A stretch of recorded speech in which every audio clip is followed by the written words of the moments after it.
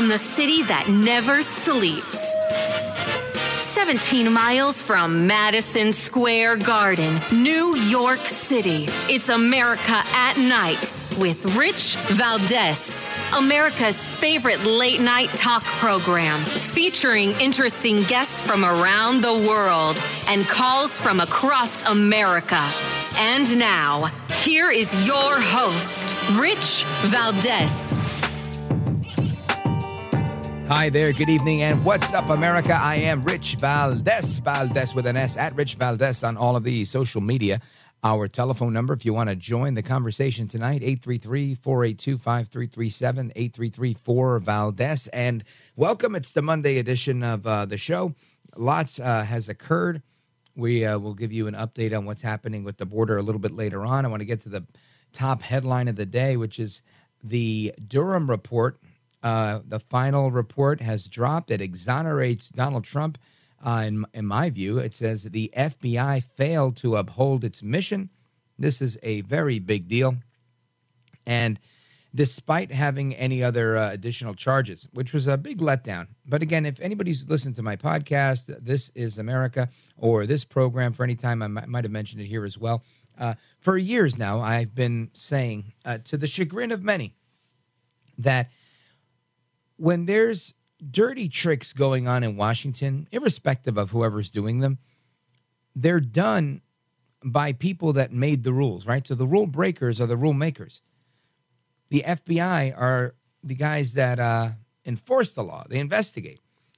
They're the same guys that are breaking the law, right? Breaking the rules, circumventing the rules. And typically what they do is, and I don't want to paint with a broad brush, but I'm going to for the sake of this argument, is that this is how they do it, right? Because they're the ones that are in charge and they know exactly how to skirt the system. They know how to walk right up to the edge of something without crossing the line, so to speak. And again, Durham caught a couple of them that did cross the line. And still, even then, nothing really happened, right? Despite a couple of indictments, the Washington jury wasn't very helpful in putting anybody, locking anybody up, throwing away the key. And the reality is political corruption, outside of, a handful of things that I could think of over the years. Just think back. Bob Menendez. Oh, and there was Bob Menendez, of course. Right? He was indicted. There was kids. Or they wanted to indict him. Blah, blah, blah. I'm just rewinding a little bit for historical context. And a doctor that he dealt with that was a supporter of his ends up doing the jail time. Right? And that's typically how it works, right? Whoever's being blamed for things isn't the one who usually gets in trouble, right? You might famously remember Hillary Clinton, lock her up, lock her up. People all over the country were shouting, chanting, lock her up. And it was then that I said, she's not going to jail.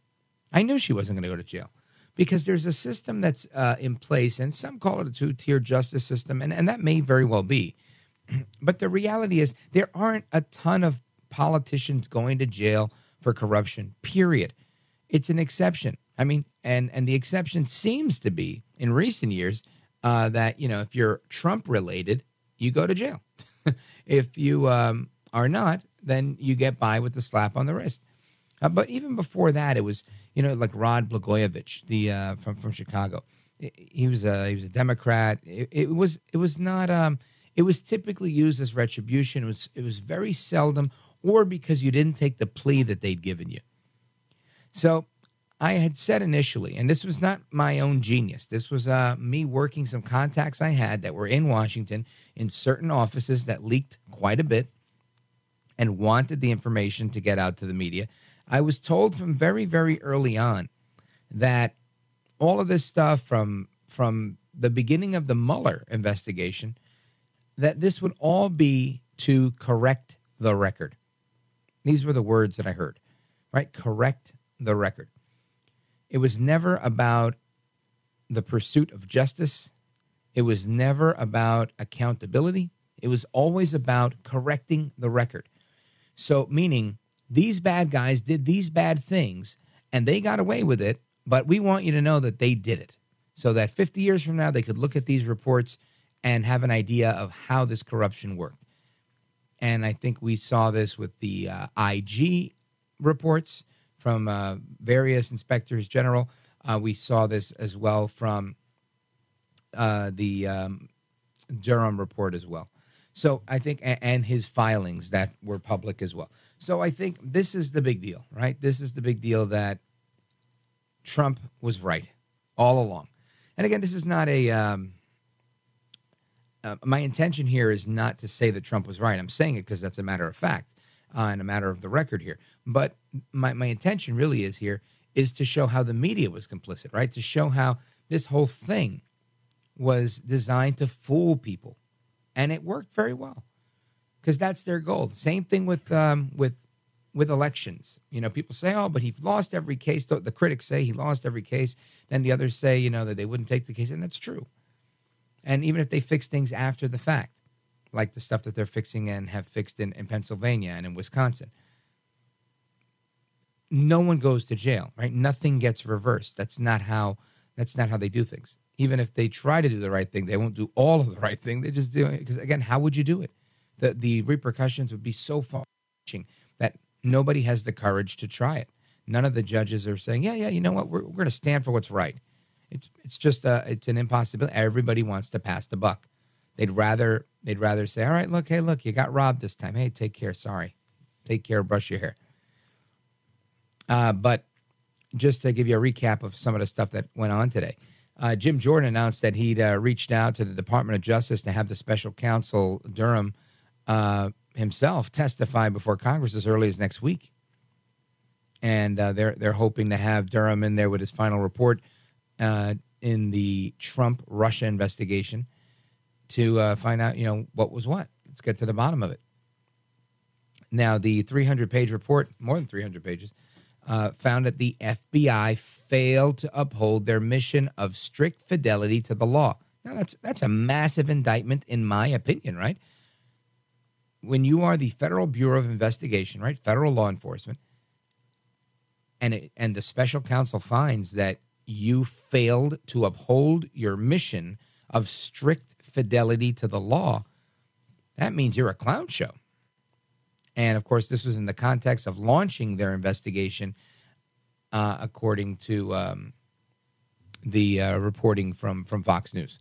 Now, during Durham's years-long investigation, he indicted 3 people: former Clinton attorney Michael Sussman back in 21, Igor Danchenko in November of 21, and Kevin Kleinsmith. That was the attorney that doctored an email in order to get the FISA warrant in August of 2020. And again, if you're listening to this for the first time and you want to know, what are they talking about here? I'll tell you exactly what I'm talking about. I'm talking about these people that I just mentioned that were indicted by the special counsel who did everything that they did to finagle and doctor and fraudulently obtain a warrant to spy on candidate and President Trump using the Foreign Intelligence Surveillance Court. Fascinating. So now the report said that Kleinsmith committed a criminal offense by fabricating language in an email that was material to the FBI obtaining a FISA surveillance order. In other instances, FBI personnel working on that same FISA application displayed at best a cavalier attitude towards the accuracy and completeness. This is crazy stuff. I want to get to the bottom of this with a former federal prosecutor. He's also former National Security Advisor for the House Intelligence Committee, Kash Patel. He was former Chief of Staff at the Pentagon as well. Yeah, he's going to join us because he had an intimate knowledge of this stuff, and I really want to get his reaction to this bombshell, which proves what he'd been saying all along, but it also proves that it's hard to get accountability in Washington. So don't go anywhere. Coming back, we've got Kash Patel. This is America at Night with Rich Valdez.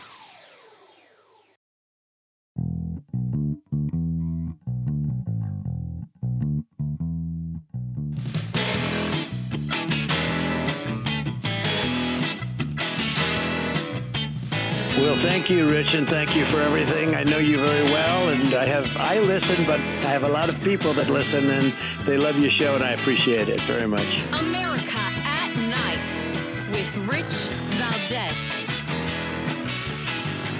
All right, America, welcome back. So according to the Durham report, the plan by Hillary Clinton to create a false story linking Donald Trump to Russia was briefed in August of 2016 by CIA Director John Brennan to President Obama, VP Biden, AG Loretta Lynch, and FBI Director James Comey. So this is in my opinion, a conspiracy of vast proportion. This is the biggest case of election interference that I've ever seen, and now we've got it on paper. Here to give some reaction and to break it down for us is Kash Patel. He's the author of Government Gangsters. Make sure you check out the book. I always say get 2 copies and give one away to somebody who needs to read this stuff. Kash Patel, welcome. Hey, Rich. It's great to be back with you. Thanks so much. Thank you, brother. So tell me, what's your initial gut reaction to this? Look, mine's probably a little unique and maybe somewhat jaded. You know, as a chief investigator for then Chairman Nunes on the Russiagate investigation. Mm-hmm. And the information that's in John Durham's report, I'm glad it's out, but it's nothing new. You know, I was John Durham's biggest supporter. And, you know, as an individual who's involved, you have to critique him when necessary. And I'm glad the information's out. I'm glad the mainstream media is forced to cover it, and CNN and MSNBC are putting out headlines that saying the FBI had no justification to surveil Donald Trump. That's all true. And we proved it with our investigation 5 years ago. And so it's good that the mainstream media is covering it and the rest of America is hearing it. But where we fall short, of course, is accountability, because had they reported the truth when we found the truth out, we might have had a chance at accountability, which John Durham fell woefully short on. You know, a lot of people were very critical of then Chairman Nunes and his infamous memo, which I think is a famous memo, right? Because, you know, he's crazy, they're crazy, these people are conspiracy theorists, they're making it all up. And now here we have it. It's pretty much in black and white again for, I guess, the final time, where it seems that this might be the only person that the media will take seriously, maybe just because they're kind of forced to, because he was special counsel and you know, Biden agreed to, you know, not be involved because he really couldn't get rid of Durham. And I feel like I guess it is a victory in so much as correcting history and correcting the record. As I stated before I brought you on in the previous segment, I had heard from people who loved to talk back during the investigation early on that they were saying we're probably not ever going to lock anybody up, but this is just to correct the record so the facts are out there. And I felt like that's just not enough. The American people aren't going to be satisfied with that. But that seemed to be the direction it was going, and it was my gut. And I just think, should we always expect that to be the case, to just get some information that's a little bit less than redacted and to never really see justice? Unfortunately, we should, if you keep the current regime in charge, and now you see that they are there to protect themselves. It's not a Republican or Democrat thing. Remember, right? This Power may have been launched under Obama. Comey was a Republican-appointed FBI director who made millions with McCabe off selling their flawed nonsense to the world. And then you have Chris Wray and Merrick Garland and Loretta Lynch and everybody else that was there, Bill Barr, and they had every chance to actually prosecute people. But the only thing these government gangsters care about is protecting their own ego, and they cannot and will not allow their agencies and departments to be besmirched on their watch, because that means they will have failed. They're all friends. They don't care about the Democrat or Republican sticker. Gina Haspel, who led the CIA for Donald Trump, Brennan, who led it for Obama, they all launched and permitted these investigations and authorized them, and the 51 House Intel letter, which I call the Steele Dossier 2.0. They've written a playbook with the Democrats to make sure our voices are never heard and that there is no accountability. And I think the civics education that America has learned, because so many Americans are frustrated with the lack of accountability, is, well, maybe we need to pay more attention and choose more selectively the media we listen to, like your great show, who's been reporting the truth courageously for years. And you're right. It's not a right-wing conspiracy. It's the facts, like Devin and I put out 5 years ago in the Nunes memo and our House Intel report. There's very little new information, but politically I am pleased that, you know, President Trump is allowed to get out there and have the mainstream media forced to cover what we've been saying the entire time, the truth. A political opponent gangstered the United States law enforcement and weaponization for a political gain, and now we know John Durham has singly put to rest any issue of whether or not was the most pivotal question. Was there a basis to launch this investigation into Donald Trump? And the answer unequivocally is now no. Right. And I think a big part of this also is, and again, I keep going back to this correcting the record, but I was really, and again, I do this stuff every day, but I was very surprised to hear this 13 seconds from Jake Tapper earlier today that I just thought I wasn't going to hear. Listen to this. Regardless, the report is now here. It has dropped, and it might not have produced everything of what some Republicans hoped for. It is, regardless, devastating to the FBI, and to a degree, it does exonerate Donald Trump. That's from the mouth of Jake Tapper on CNN, Kash Patel. And that's my point. There you have it. Whether it won't reserve judgment for accountability purposes, but it will be a devastating blow to the FBI and the half the republic in our country that was lied to for so many years about Russiagate. And Jake Tapper was one of the leading voices of those lies by having Clapper and Brennan and Comey come on and say, oh, people are going to be arrested and the walls are closing in. They knew it was false. And Jake Tapper, this is the thing. The deep state cannot exist with the criminal co-conspirators in the media, CNN, MSNBC, and New York Times, and all the rest of them. And for Tapper to come out and say that is the biggest political sort of retribution we can have. While we can't have accountability, Donald Trump will now be able to say loud and proud for the next 18 months, I was illegally spied on. We were right the entire time. Kash and Devin ran a righteous investigation, put out the truth. And it's not an I told you so moment. That's the key for Americans. Americans want accountability, but the I told you so moments are for fiction and sci-fi. What we need to do is say, look, we're going to build on this. They did this here. They did this in Jan 6.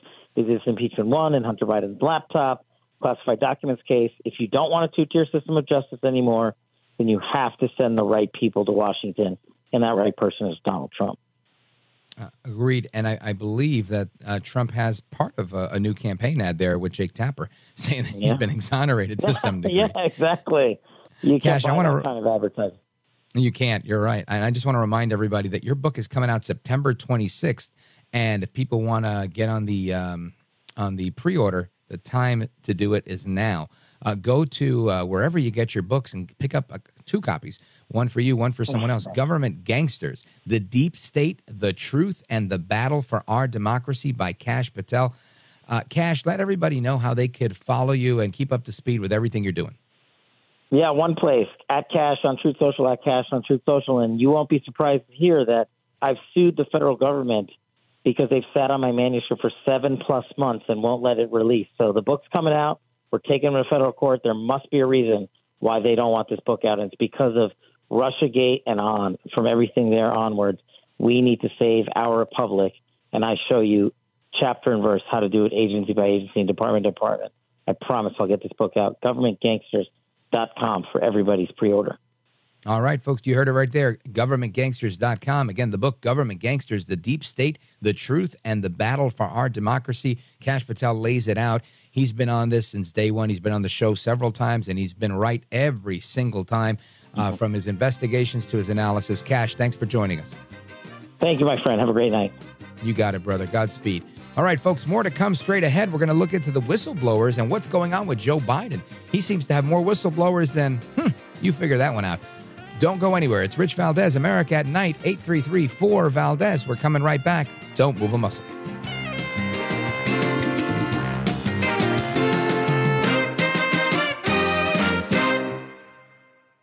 Afford Anything talks about how to avoid common pitfalls, how to refine your mental models, and how to think about how to think. Paula, while certainly you can mess up on $1 million a year, it is far less likely than it is on $30,000 a year. Right. I would meet wonderful people that were struggling with a budget that was super tight. It was 100%. You need to make more money. Make smarter choices and build a better life. Afford Anything, wherever you listen.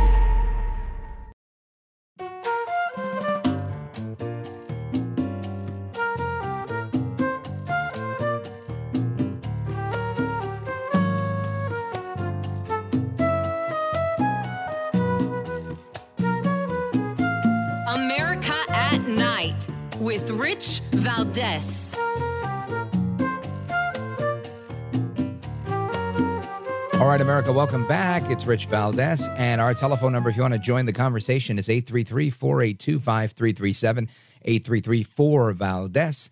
And our guest is Emma Jo Morris. She's the Breitbart News politics editor. You can find her online at Emma Jo NYC. Emma Jo Morris, welcome to the program. Hey, thank you so much for having me.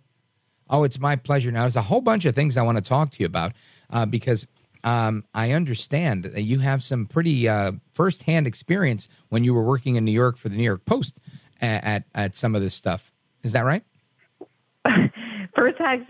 Some firsthand experience. That's one way of putting it. Yes, I do. I broke the Hunter Biden laptop story at the New York Post. So, and you were the lucky recipient of all that censorship. Yeah, that's right. Terrific. All right. Well, let's start off. I mean, I think the big story today, and there's many, right? There's 5 more whistleblowers. There's all sorts of things, but the IRS has removed the investigative team from Hunter Biden's probe in a move that the whistleblower is claiming is clearly retaliatory. Does that seem in sync with the reporting you've been doing? I mean, yeah, it seems in sync with the way that the administrative state works, right? Where, like, for example, there was, according to another whistleblower, there was a request by the attorney looking into Hunter Biden's gun charge and financial crimes, and he requested a special counsel to create some insulation of the investigation from the administration and to create some independence from the administration. And apparently that request was stonewalled and rejected by Merrick Garland. So, this is just, this is obviously a New York Post report. I can't verify personally the veracity of the reporting, although I know the reporter very well. He was my reporter when I was working there, Stephen Nelson, and he's extremely careful. But yeah, I mean, he's saying that that this happened and this follows a pattern. So I have no reason to not believe it. Right. Now, I want to circle back to what I just mentioned, because I know that there's a story by Wendell Husebo, who I think is part of your team as well, with talking about 5 whistleblowers, at least 5, that have come forward to allege wrongdoing by the Biden family in connection with business schemes and corresponding cover-ups. And it seems to me that, if you're trying to make somebody look bad, this is a good way to do it, right? To have everyday new whistleblowers, new people making new accusations. And I think that this seems to have a little bit of merit to it, because everybody, these people don't seem like fly by night, and they don't seem to have much to gain. Tell us a little bit about these whistleblowers, if you can. Yeah, so this story by Wendell that published today, this is not 5 new whistleblowers, but this is a roundup of all the whistleblowers so far that have come forward. Exactly. So he gives 5 examples. They're the following. According to Chuck Grassley, whistleblowers say that the FBI has evidence that Joe Biden is involved in his family business schemes, and this whistleblower actually claims that the FBI has evidence that there's a bribery scheme that they have documented. So that's one. The second one is Tony Bobulinski, Hunter Biden's former business partner, who actually came forward in the days following the publication of the Laptop from Hell series at the New York Post. He was the one who infamously identified the big guy as Joe Biden.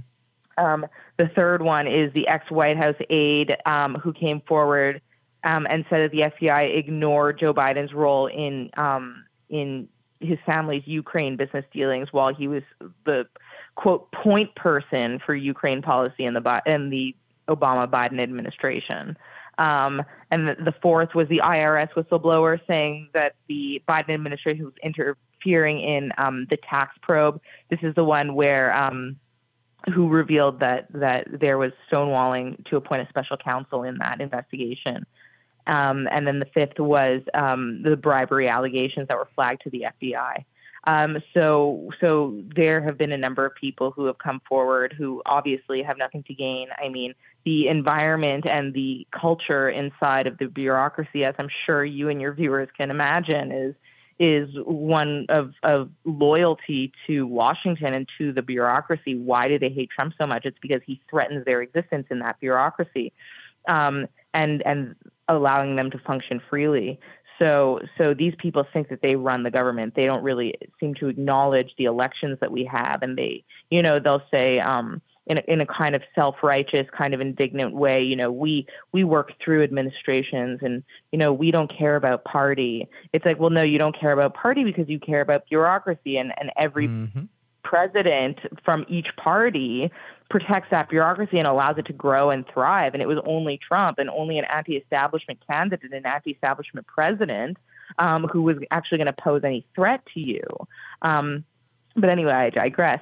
You know, so these whistleblowers don't have really much incentive to come forward other than just basically like patriotism. I mean, it's definitely not serving them. And if anything, you know, as it seems from the story tonight from Stephen Nelson, it actually hinders their mission, which is to provide justice. Right. Right. And you know, just to on something you said, and I don't think it was much of a digression at all. It was really it's so evident of the other story from today, which I think is the another example of the weaponization of law enforcement to go after somebody for that reason. And they went after Trump because of, I think, the reasons you cited. It was 100% right. He threatened the existence of the administrative state, the bureaucracy that was accountable to no one, these career professionals that kind of know, exist and subsist in Washington. And he had this different approach where he was an outsider. And they were like, no, we can't have this. This doesn't work, and we saw that the action that they took. So I want to get to that because I think that's sort of the crux of everything. If you're an apolitical person that's just looking at headlines today, thinking why would they do such a thing, I think that explains a lot of it. It explains both the Stephen Nelson story. It explains much of what's going on, and it explains why they sat on your story and tried to bury it. And I want to get your reaction on what that was like going through that when we come back. So stick with us. 833-482-5337 is the phone number. We are on with Emma Jo Morris, Breitbart News politics editor. She's at Emma Jo. That's JONYC if you want to follow her on social media. And we're coming right back. This is America at Night with Rich Valdez.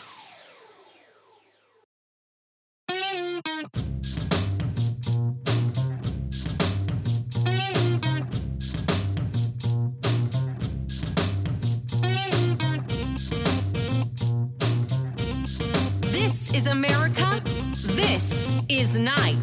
This is Rich Valdez. This is absolutely extraordinary, and it is stunning that some people are missing, that you need to prove this. Who in the White House is intimidating these people? Do you know? I do know. We're saving that for a later time. But I can tell you one thing that a lot of people don't know. When I issue a subpoena to a bank or to an individual, the second I issue that, Jamie Raskins gets that. And when we get information in from the bank or from any individual, they make two copies, one for the majority, which are the Republicans, one for the minority, which are the Democrats. And my biggest problem with the Democrats on the House Oversight Committee is they're acting as a criminal defense attorney for the Biden family. Not only are they not working with us, they're obstructing every step of the way. So that's James Comer saying that the White House is obstructing from investigations into the banking crisis, into everything else, including intimidating whistleblowers.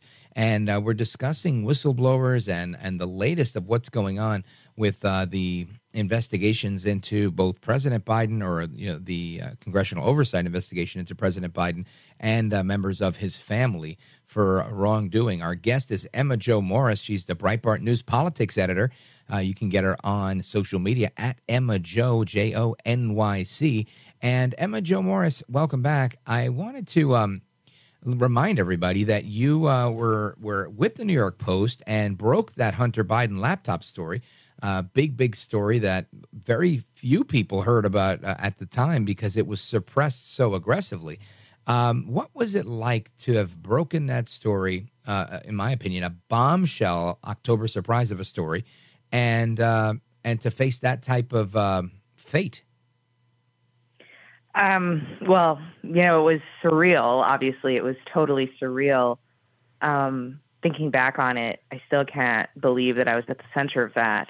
But, when they called it Russian disinformation, I have to say that although that line does work, and there's half the country that now, even to this day, despite everything that's come to light since then, still reflexively hears Hunter Biden laptop and kind of just assumes that it's irrelevant or some sort of conspiracy theory. Mm-hmm. But, you know, when I saw that they were calling this Russian disinformation, I just felt like we've nailed them.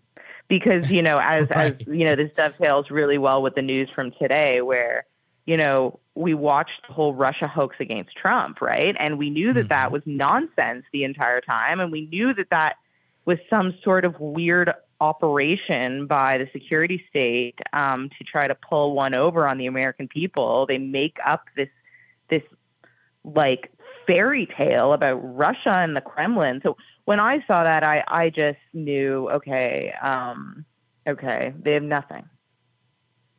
Yeah, like you got them dead to rights, and they're grasping at straws with their usual canned line of it's Russia propaganda. It is a canned line. It's like when they call conservatives racist or whatever. You know what I mean? Right. Like it's just grasping racist, at straws. xenophobe, homophobe.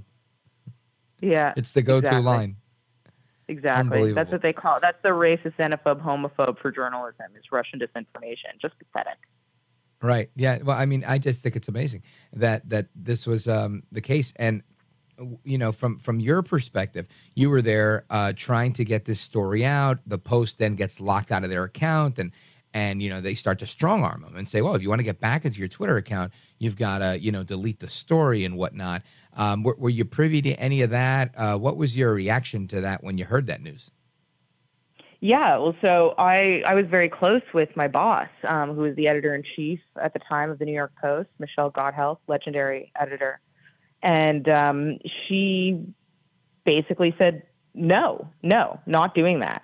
Because deleting the tweets is some sort of tacit, like surrender to this censorship regime. And it totally undermined the values of the Post and the principal and her values, to be honest. And the First Amendment. And she just, yes, and exactly. And the whole spirit of what we're doing, which is journalism. You know, like she just said, no, not doing that. And they were in a negotiation for over 2 weeks where they were going back and forth. And she said, there must be something on your end that you can be doing to reinstate my account.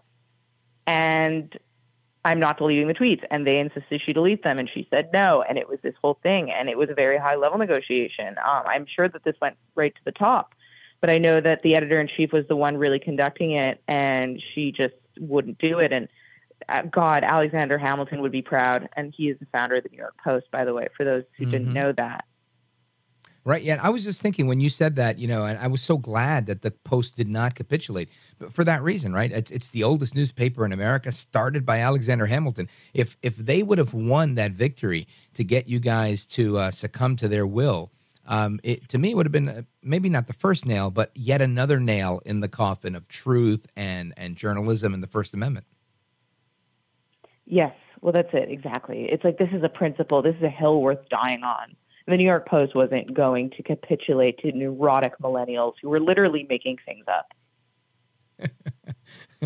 It's sad that that's where we are, but that's where we are. Folks, let me remind you, we are on with Emma Jo Morris, Breitbart News politics editor. She was with the New York Post at the time, and she's describing her the chain of events when her story, when she broke the Hunter Biden laptop story and how it was censored. And here we are, fast forward, you know, I don't know, what is it, 2 years? And there's still censorship. Now they're censoring the whistleblowers. Where do you, I mean, again, I know you're not a pundit and you're not, and you don't have a crystal ball, but based on your reporting and based on the facts, how do you surmise this ends up? It's hard to tell. You know, what I was going to say, and like with what you're learning with all of this, you know, whether it be with the Russia hoax or with the Hunter Biden laptop hacking Russia hoax, you know, it's like you catch these people red-handed and we do it constantly. And they don't just say, oh, you know, you're right, you got us. No, they double down, they ignore, they smear, they mock. Like anything to just try to, you know, it's like rear guard action. And these people are not just tossing the keys to the American people and saying, okay, you know what, you caught us, you run the country now. No, these people think that they run the country. You know, there was this outrageous incident during the Trump administration where I think it was when he said to pull the troops out of Syria. And the Pentagon essentially said, yeah, okay, Mr. President, didn't do it. And that was so illustrative of how this country works in that there is this massive bureaucracy of millions of people. It encompasses the Department of State, the DOJ, the Pentagon, you know, and it's all these spies and military people for the most part and diplomats, and they think that they run the place. They think that they run the place. They do not acknowledge elections. And for the most part, they kind of are uninhibited in doing that because, like I said at the beginning of the other segment, you know, presidents from both parties will typically go along with the way things work in Washington. But in the instance of Trump, you had somebody who wasn't going to go along with it, and they just refused to comply. They were insubordinate. And the way that this country is structured and the way this government is structured is they must be subordinate to the people who elect, obviously, the president. The president represents the people who elected him. And that's no longer the case. And what you're seeing with the Russia hoax and what you're seeing with the Hunter Biden hoax is, like, this security state has operations that they are, like, their job is to perform these operations in foreign countries, right, where they arrange politics in foreign countries to align with the interests of the United States. And that's fine. And we've always kind of accepted that that's what they do, and we need them to do it, or whatever. Somebody decided that, and we all kind of went along with it. And what happened in 2016 and in 2015, up until the laptop from hell, and probably up until today, definitely up until today, is those powers have been turned inward. And they are now using their power to manipulate the American people in order to act in their interest, they, i.e. the bureaucracy. And what am I saying? What am I talking about when I say that? You know, what they pulled on Trump, this fake Russia thing, that was a silent coup. I mean, you can talk about it, you know, you can categorize it however you want, or you can enumerate the specific things that were done. But what is it holistically? They tried to undermine the president of the United States. They tried to frame him as a Manchurian candidate. And the people that elected him. Yes, and delegitimize his power. It's a travesty. It really is. Emma Jo Morris, she's the Breitbart News politics editor. I don't think I could have put it any better. I appreciate the fact that we have journalists like you being the watchdog of our government, because without you, we're screwed. Emma Jo Morris, thanks for being with us tonight. Thank you. All right, folks. More to come straight ahead. Don't move a muscle. We're coming right back. This is America at Night with Rich Valdez.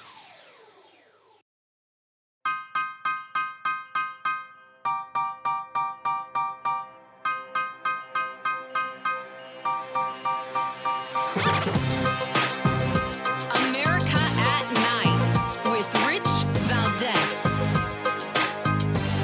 Regardless, the report is now here. It has dropped.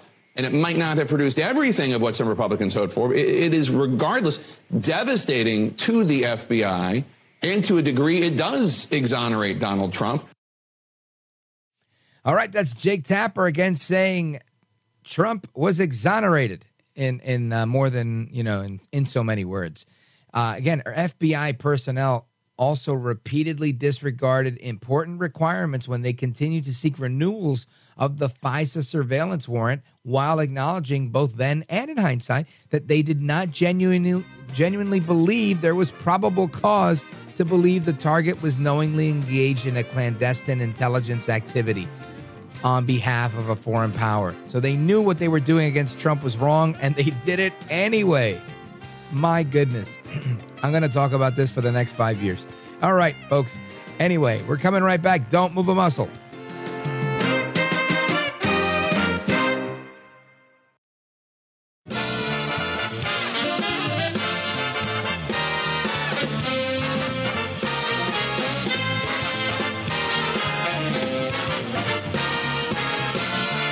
Live from the city that never sleeps. 17 miles from Madison Square Garden, New York City. It's America at Night with Rich Valdez, America's favorite late night talk program, featuring interesting guests from around the world and calls from across America. And now, here is your host, Rich Valdez. Hi there, good evening, and what's up, America? I am Rich Valdez, Valdez with an S, at Rich Valdez on all of the social media, your liberty-loving Latino amigo, and I am here with you. You can get us by phone if you'd like to join the conversation and speak with one of our guests, 833-482-5337, 833-4-VALDEZ. And a quick recap, just a couple of headlines before we jump into the big topic here. The special counsel for the Russian collusion investigation released his final report today, and in all but an exoneration of former President Donald Trump and all but an indictment of the FBI, saying that they failed to do their job to adhere to the fidelity of the law. And we've got a report from CNN. Listen to this. We finally have the conclusions, more than 300 pages released by the Justice Department.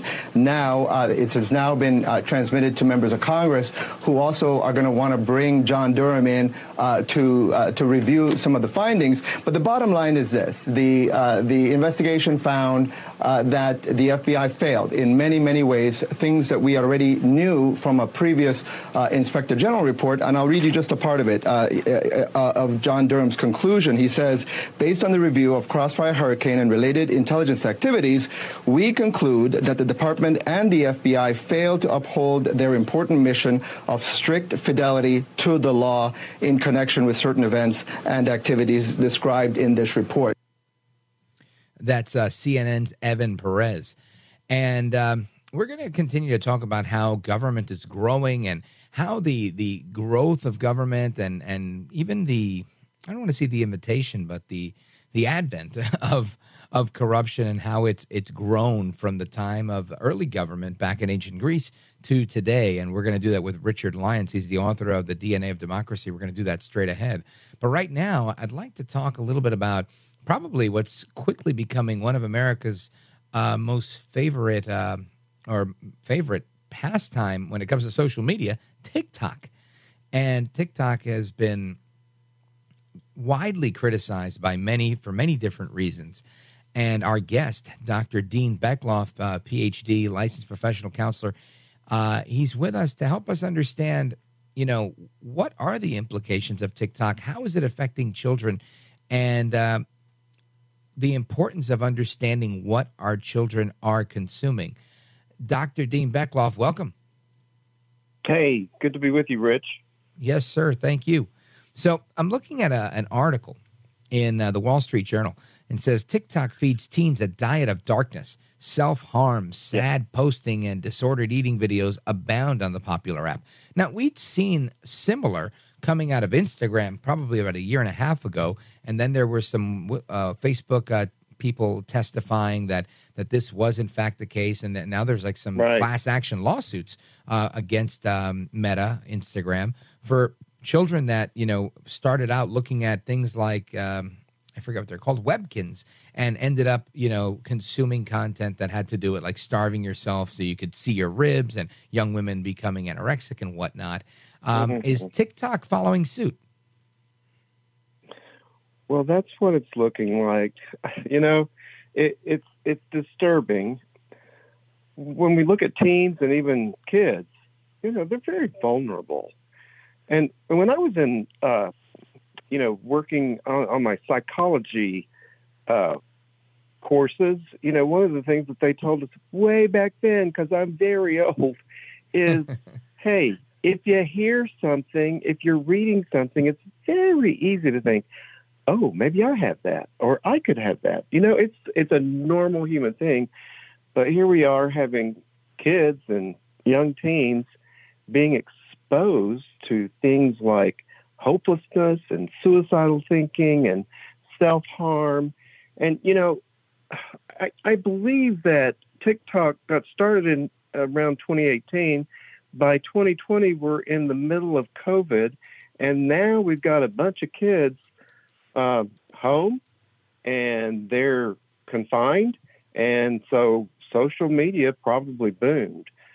But one of the things that you brought up, which I think is a really good point, is kids seem to be fed this stuff. And although, we're hearing from TikTok that they're trying to work that out and get rid of it, we're still seeing that kids are being exposed to it there. Dr. Dean Beckloff, the reason I wanted to talk with you, right? Because we could talk with a lot of people, but I wanted to talk with somebody who's a pro, was because the CDC was the first one to alert this to me. They released a report in February and then a follow-up in March showing concern over an increase in sadness and exposure to violence amongst teen girls and LGBTQ plus youth. And I thought, man, this is very concerning. That when we have these numbers, and it was like the highest increase in the last 9 or 10 years. Right. And I think we've got a lot of, good, positive conjecture about what's going on, but this thing is disturbing. And I'm not trying to point a finger, but our kids are being exposed to thoughts and ideas, and they're just vulnerable. I mean, all of us are vulnerable. I mean, we wouldn't have advertising. And by the way, the advertising on your show is the good advertising. Okay, it's perfect. It's fine. Thank you. Other shows, no. But your show, yes, it's good.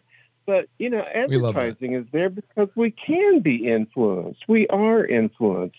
And yet, we're looking at young kids. I mean, from what we're knowing these days about the brain and how it's growing, most brains are not done until about the age of 25.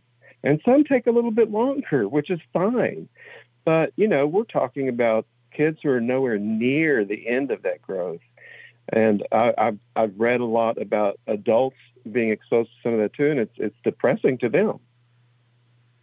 Now, this article, it talks about a recent study by an organization called the Center for Countering Digital Hate.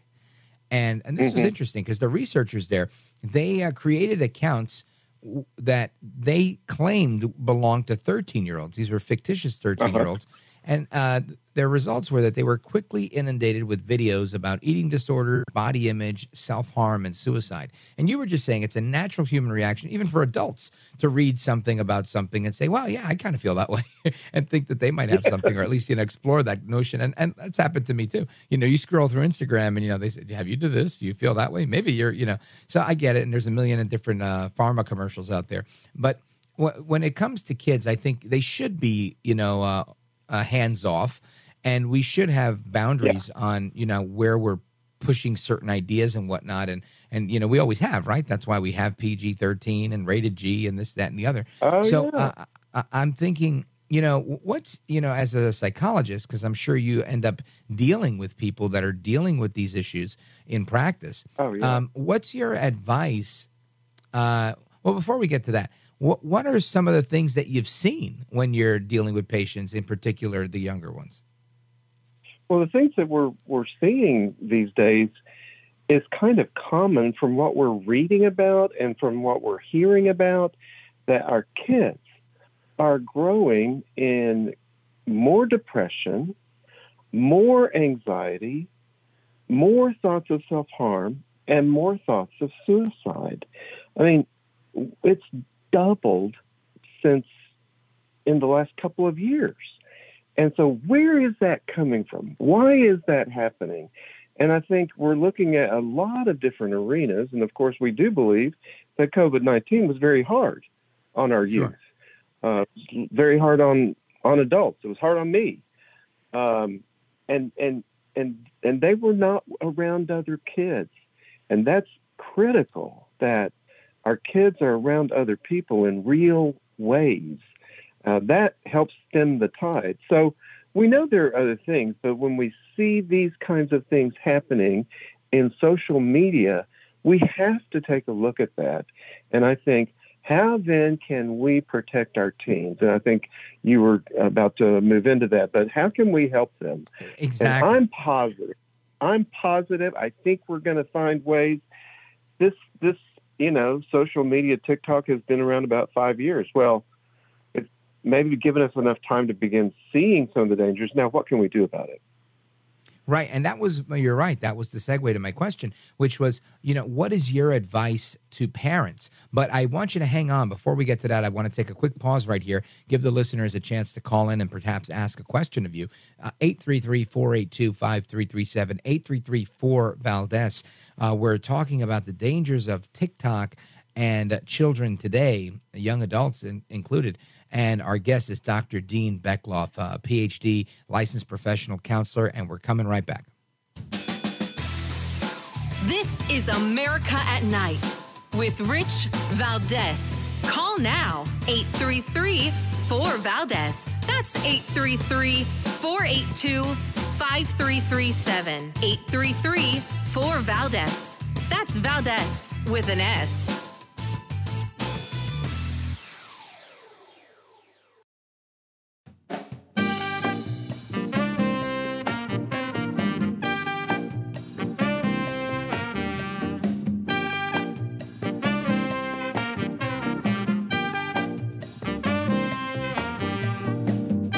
America at Night with Rich Valdez. All right, America, welcome back. It's Rich Valdez, and it's Monday, by the way. And our guest is Dr. Dean Beckloff, PhD. He's a licensed professional counselor. And we're having a discussion on TikTok and how there's an increased incidence of depression and suicidality and self-harm. And this goes hand in hand with the report from the CDC that came out a little bit earlier in the year, as well as a report that's out, a survey rather, that's out from an organization that's against hate that finds that with their clandestine research, they found that as they posed as 13-year-olds, they were inundated with videos about eating disorders, body image, self-harm, and suicide. So that's where we are right now, and we've got teens being negatively affected by this psychologically, plus the pandemic and all of the I would say mostly negative news on whatever topic. You put that all together, and you've got a recipe for lots of bad news. Doc, what can parents do, and those of us that care, the ancillary folks in the village that it takes to raise these children, what can we do to protect our kids? Yeah, it's a good question, and I think we're finding some answers. And I think we're going to be able to even begin having conversations with our teens, not just parents, but other folks in schools and other areas about pointing out how we're becoming vulnerable to things that we don't need to be becoming vulnerable to, and being able to start giving some good, positive training to our teens and our kids. And but one thing we need to all be willing to do is swap screen time for real time. And that also means the parent being willing to put the phone down. A lot of us can be addicted to that thing. It may not be TikTok, but it can be other things too. Sure. And so how do we as a family swap screen time for real time? And how can we promote real time with our kids and our families? How do we get them around other kids? Exercise and free play are among the best ways to build attention. TikTok does not build attention. It does not promote good executive functioning. But things like getting outside and playing and exercising, parents can dedicate after school and weekend times for sports and maybe play dates and family hikes, or, I think there's a lot of creativity that parents can bring to bear. And I see parents doing that. We have some great teens. Despite what we may hear about teens and the problems, there are great teens out there who are working hard, trying to make good grades, trying to do well in all kinds of avenues. And I'm just impressed with this generation of teens right now. And Doc, would you say that in addition, I guess, what would you say in addition to getting outside and exercising? I know that something that I did with my children, I don't know if it's even possible anymore. I always wanted to make sure we were kind of all together for dinner, and that didn't always happen because sometimes we were on the go because my kids did dance and they did other activities. But it took me a long time because I felt guilty about it. And eventually one day I realized, and I said, well, we actually are all together for dinner. We're just eating it in my SUV and we're eating drive-through. And that wasn't ideal. And we weren't looking at each other, but the phones were down and we were having a conversation. Oftentimes me yelling at them about something, but it was a back and forth nonetheless, where we were all engaged with one another. And most of the time we did have a conversation. And I thought, wow, yeah, you know what? Come to think of it, we did spend a lot of our time eating together in the SUV, going from one thing to the next thing. But that was something that I feel like worked for us. It's busy when you have kids. You are busy, and we all know how busy. It just is. My kids are now fortunately grown, and when they were around as teenagers, we had the Razor. There was no such thing as a smartphone. We had the Razor, people. And that's what they used. I think you brought up something really, really good. We're going to put our phones down when we're having dinner together, whether it's in an SUV or whether it's at a dinner table or whether it's a picnic. A child is not going to want to inherently set aside a device that's delivering entertainment. But we have to help them learn how to practice restraint. So having scheduled times when, nope, the phones are going to be down. It's going to be down for Dad. It's going to be down for Mom. It's going to be down for Junior. It's going to be down for Melissa. Everybody's phone is down. And then it just starts happening where people are beginning to relate and communicate. Now, Dr. Dean Beckloff, in the 30 seconds or so that we have remaining together, I want to make sure that people know how to find you. Tell us about how to follow you online and your website. Website is www.drbeckkloff.com, drbeckloff.com. It actually stands for Dean Ray, but look at that. It's Dr. Beckloff. So drbeckloff.com. And that's going to be probably the easiest way to get in. And we've got some handy tools and videos and things for people to watch, and even more about TikTok and all of that. Outstanding. Well, thank you for your insight, your analysis on this, and your expertise. Folks, check them out at drbeckloff.com. drbeckloff.com is the website. Doc, I appreciate you staying up late with us to bring us up to speed on what's going on. Thank you. Appreciate you doing. Thank you. All right. Godspeed. All right, folks, more to come straight ahead. We're going to talk about the history of government corruption from ancient Greece to today with Richard Lyons. Don't go anywhere.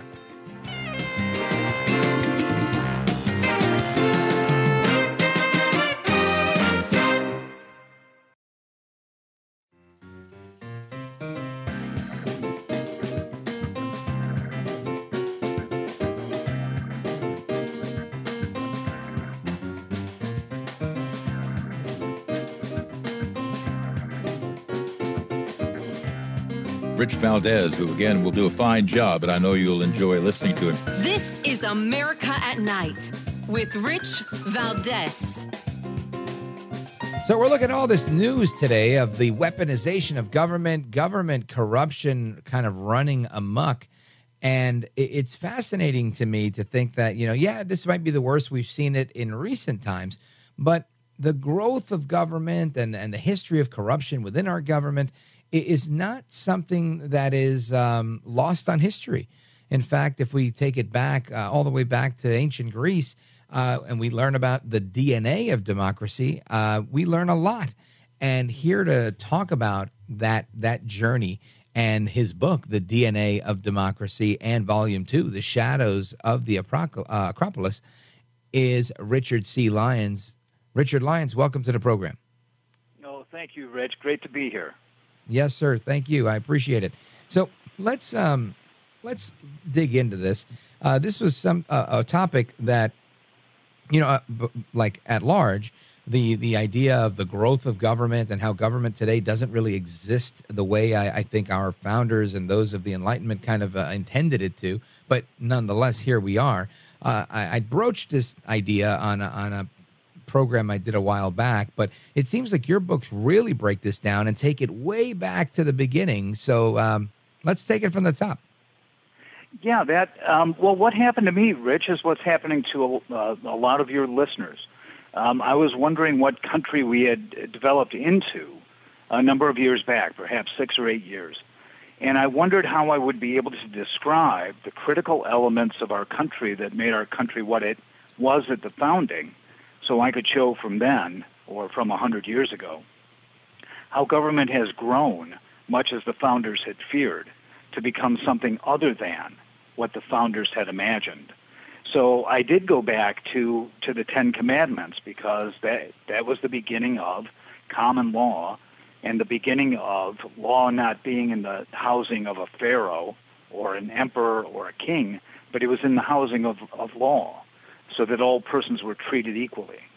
I then went to the Athenian Constitution, and that is where we get our sense of town assembly. It's direct democracy, where everybody can be involved, everybody can speak, everybody can vote.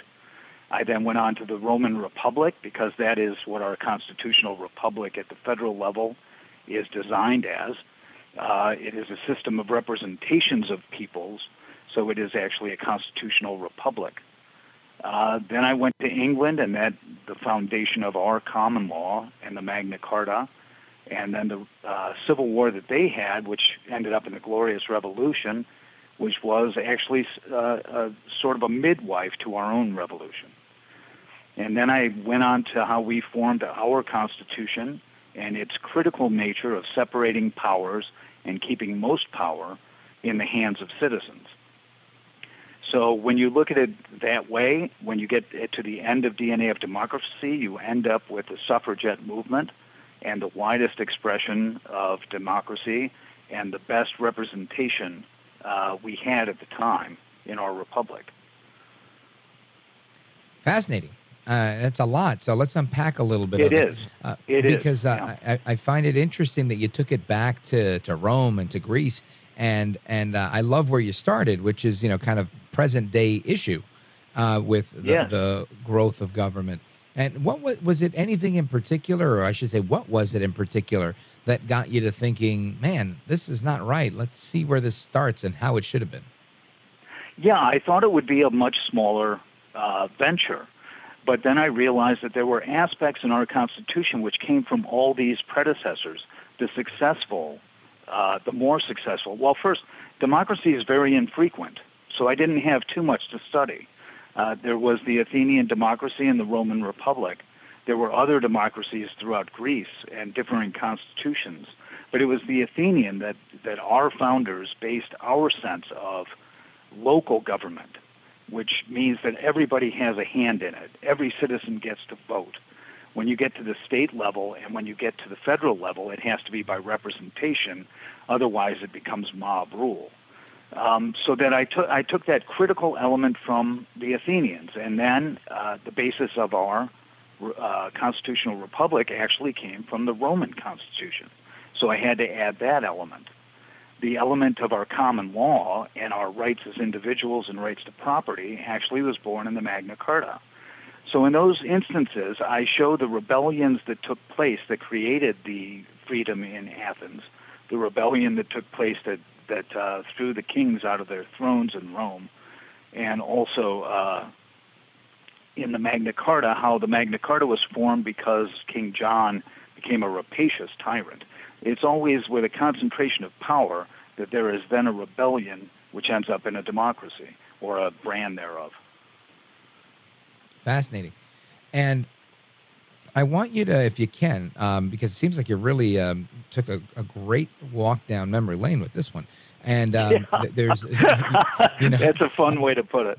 Right. Because it's interesting. I think there's, you mentioned things like direct democracy and constitutional republic.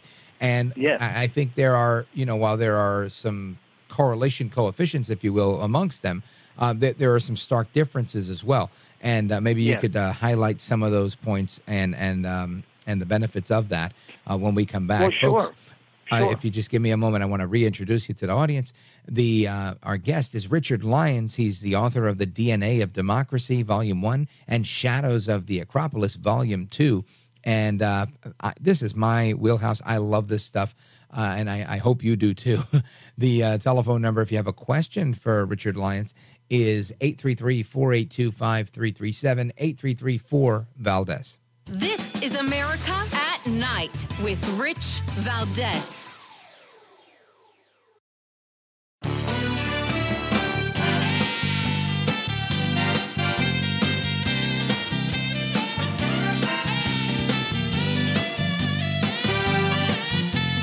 America at Night with Rich Valdez. All right, America, welcome back. It's Rich Valdez. Our guest is Richard Lyons. He's the author of The DNA of Democracy, Volume 1, and Shadows of the Acropolis, Volume 2. I recommend picking up a couple of copies of each. This is really good stuff, folks. And we were talking about the unique nature of our governance here in the United States and how it's set up as a constitutional republic. And my question to Richard Lyons, or my request, was that he kind of in the research that he did going back historically to kind of highlight why they landed on a constitutional republic and what the benefits are for us as American citizens. Richard Lyons.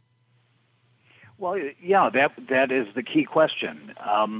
The Constitution developed in our country came from elements, as we were speaking about, Rich, from Greece, from Rome, and some elements from England.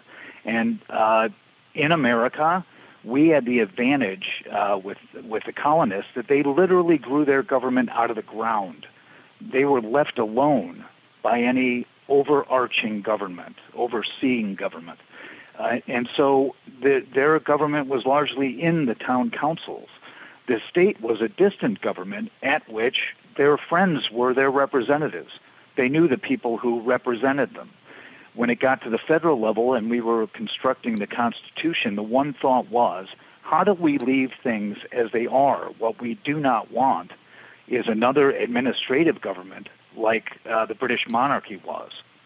They wanted to keep that. They wanted to keep powers apart and diffused and local. It was the local government that would concern persons first, and the federal, which would concern them least.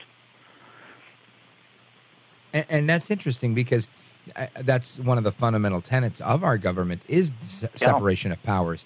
And it's I just love to reiterate that it's not by accident, right? It was quite frankly by design, and it is what makes us, I think, so unique as a constitutional republic, being one of the youngest nations in history, as well as the oldest constitutional republic. It's such an interesting place for America to be. That's really well put, Rich, and perfectly true. So yes, we've enjoyed the virtues of that, but then we've suffered in the last 100 years, and this is where Shadows of the Acropolis picks up. We've suffered the fear that all the founders had, that whatever entity has power will want to accumulate more power. And as it grows more powerful, it's able to assume more power. And so that's the situation that's been growing for the last 100 years, and we're seeing a lot of symptoms of what can go wrong these days.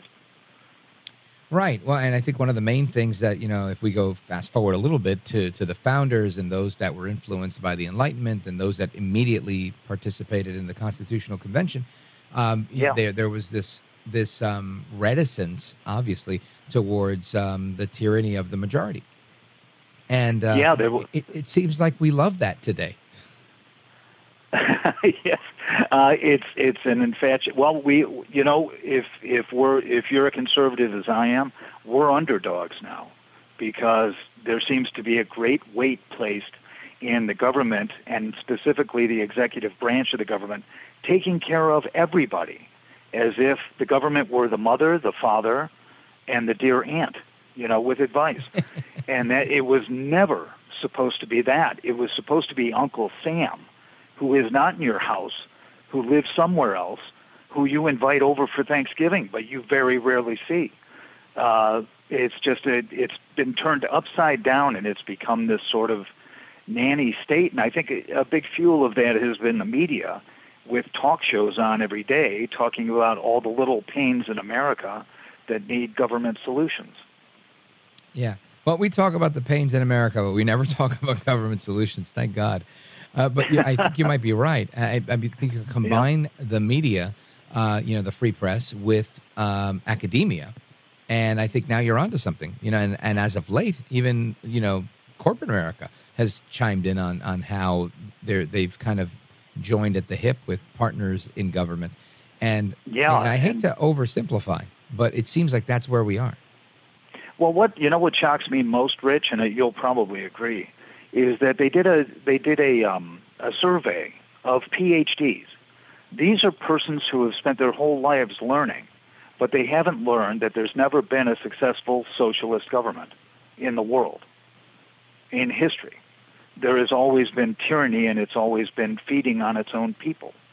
And why they would prescribe that as something that might be successful if the dream of an unexampled utopia finally occurs is beyond me, because these are supposed to be smart people. This is a fascinating point that you bring up, and one that also baffles me, and I don't think either of us have the answer, but I don't mind commiserating with you for a moment, in so much as saying it's amazing to me that the Communist Manifesto, or just Marxism overall, has grown to the level it has, and has influenced so much over the years. And I'd say it's probably one of the most pervasive, pernicious ideologies that has existed in the last 100, even 200 years, 150 years or whatever. And we're seeing how destructive it's been, yet we're not getting further away from it. We're getting closer to it. Well, here I detail this in Shadows of the Acropolis, Reg. I'm going to take you back 100 years again. And this goes back to Woodrow Wilson. Woodrow Wilson was academic par excellence. He never spent a day of his life outside of a university campus until he became governor of New Jersey and then president. And his whole thinking, and you can see it in his writings, his whole thinking was around the ideal state theory of Friedrich Hegel, which is the opposite of our founders' belief in the philosopher John Locke. John Locke believed the individual should govern the government. Ideal state theory is that the individual becomes part of the government, and the government rules every individual. Woodrow Wilson had introduced that when he gave birth to the administrative state, and then brought all the wealth into a single treasury through the income tax. And since then, the idea of collectivism, and since then, all the things that were Marxism, have been popularized over time by little levies of power, which I detail in the book. Folks, we're on with Richard Lyons. He's the author of The DNA of Democracy, Volume 1, and Shadows of the Acropolis, Volume 2, where he details a historical look at how we got off the rails, if you will, from what was intended to be a small government of the people to this massive government of the government itself, which is so sad. And it's funny, that's been the overarching theme all night. We've talked about the administrative state and how it almost exists to serve itself and its own interests. And we're going to continue with Richard Lyons and wrap up on this and let you know where we can find the book straight ahead. Any questions, give us a call, 833-4-VALDEZ. This is America at Night with Rich Valdez.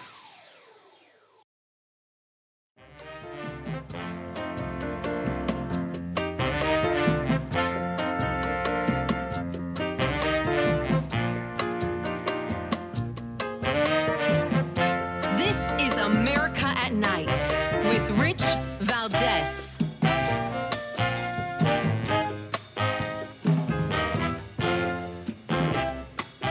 All right, America, welcome back. Rich Valdez here. Our guest, Richard Lyons. He's the author of The DNA of Democracy and Shadows of the Acropolis, Volume 2. And we've been having a discussion on the journey that we've taken from constitutional republic to collectivist-leaning utopia and how we've gotten there and why. And just before the break, Richard Lyons, you were telling the audience a little bit about how Woodrow Wilson adopted the ideas of Friedrich Hegel and took the ball and ran with them. Go right ahead. Yeah, and he put into America German's ideal state theory, which is also the foundation of what was the socialist parties in Europe, in Italy, and the fascist government in Germany, and the Russian Revolution government of the Bolsheviks. It's the same philosophy. Woodrow Wilson put it into our system so that we're now more of a hybrid government. You have the administrative state of several hundreds of agencies that work by administrative rule rather than passing legislative law, but the rules have the effect of laws. So he started the whole system, and then it was adopted by one of his fans, which was FDR. FDR was his Secretary of the Navy to Woodrow Wilson during World War I. And so Woodrow Wilson set up the system which FDR took advantage of in his invasion of the economic sector of America, and then his putting the redistribution system of the common treasury on steroids and redistributing wealth based on localities and states that favored democratic policy. All right, plus the progressive tax scheme. Yes, the progressive tax scheme. In fact, going back to the manifesto you were discussing under Marx, the first rule he has in his manifesto is the best place to start is with a progressive tax system.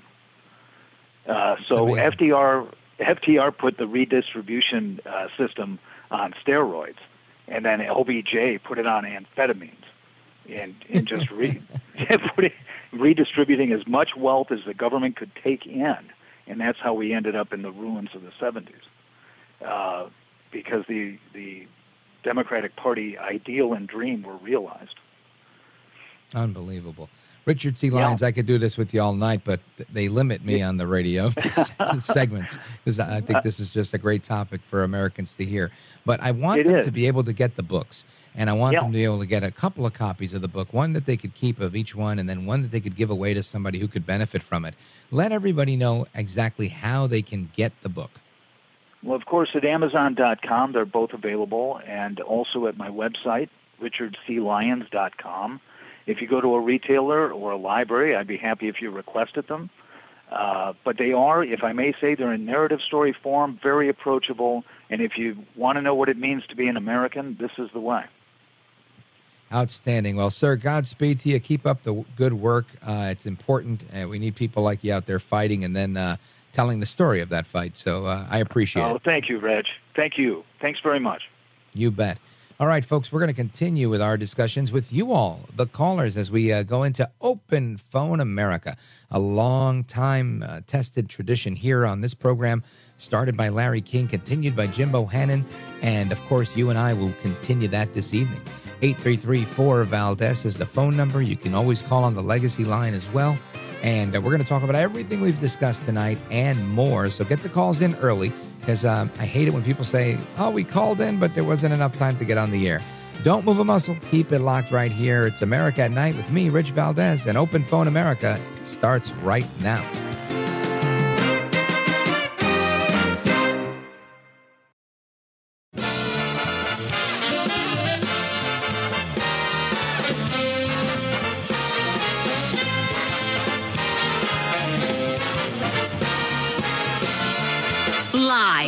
From the city that never sleeps. 17 miles from Madison Square Garden, New York City. It's America at Night with Rich Valdez, America's favorite late-night talk program, featuring interesting guests from around the world and calls from across America. And now, here is your host, Rich Valdez. Hi there, good evening, and what's up, America? I am Rich Valdez, Valdez with an S, at Rich Valdez on all of the social media, and you're welcome to join our late-night national town hall conversation. I want to hear from you where you get to sound off and be heard all across this country. So give us a call, 833-482-5337, 833-4-VALDEZ, and you can also chime in online at Rich Valdez with an S on all of the social media. Now, big story today is, there's really two of them, right? The one big story is that John Durham, the special counsel, released his report, and he says that the FBI violated their commitment to their mission and the fidelity of the law. And obviously, even folks at CNN had to respond to this. Jake Tapper, he famously told America earlier today that Trump was all but exonerated. Listen to this. Regardless, the report is now here. It has dropped, and it might not have produced everything of what some Republicans hoped for. It is, regardless, devastating to the FBI, and to a degree, it does exonerate Donald Trump. And there you go. It's a big story, in my opinion, because this was a huge story for years upon years upon years, when it was the other way around and the whole thing was fake, phony, and fraud. It was a hoax, as Trump said. So I'm glad that the information is out. It's lamentable that nobody gets to go to jail for this, that they can do this to the American people and nobody gets held accountable. But it doesn't surprise me in the least. Anyway, that's one of the stories that we're talking about. Then we've got this other big story here. The IRS has removed the entire investigative team from the Hunter Biden investigation in whistleblower claims, and they're saying that this move is clearly retaliatory. The purge was allegedly done on the orders of the Justice Department. The whistleblower's attorneys informed congressional leaders in a letter saying this: today, the Internal Revenue Service, the IRS, the criminal supervisory special agent we represent, was informed that he and his entire investigative team are being removed from the ongoing and sensitive investigation of the high-profile controversial subject around which our clients sought to make whistleblower disclosures to Congress. He was informed the change was at the request of the Department of Justice. And again, that's according to attorneys Mark Lytle and Tristan Levitt. The whistleblower, who supervised the Hunter Biden investigation since early 2020, hasn't publicly identified the first son as the subject of the case. He says is being brushed under the rug, but congressional sources have confirmed it. It goes on to say, on April 27th, IRS Commissioner Daniel Werfel appeared before the House Committee on Ways and Means, testifying, I can say without any hesitation there will be no retaliation for anyone making an allegation or a call to a whistleblower hotline. However, this move is clearly retaliatory and may also constitute obstruction of a congressional inquiry, the lawyers continued. So that's what's going on there. Plus, we've had a lot of great discussion tonight. We had Kash Patel on the topic of Trump being exonerated and the finalization of the Durham report. We also had some discussion on Hunter Biden as well. We also had some discussion on TikTok and its effects on the mental health of young people, which seem to be on the decline, but yet the numbers of people that are on the decline are increasing. So things are going bad, and a lot more people are suffering from it than we thought.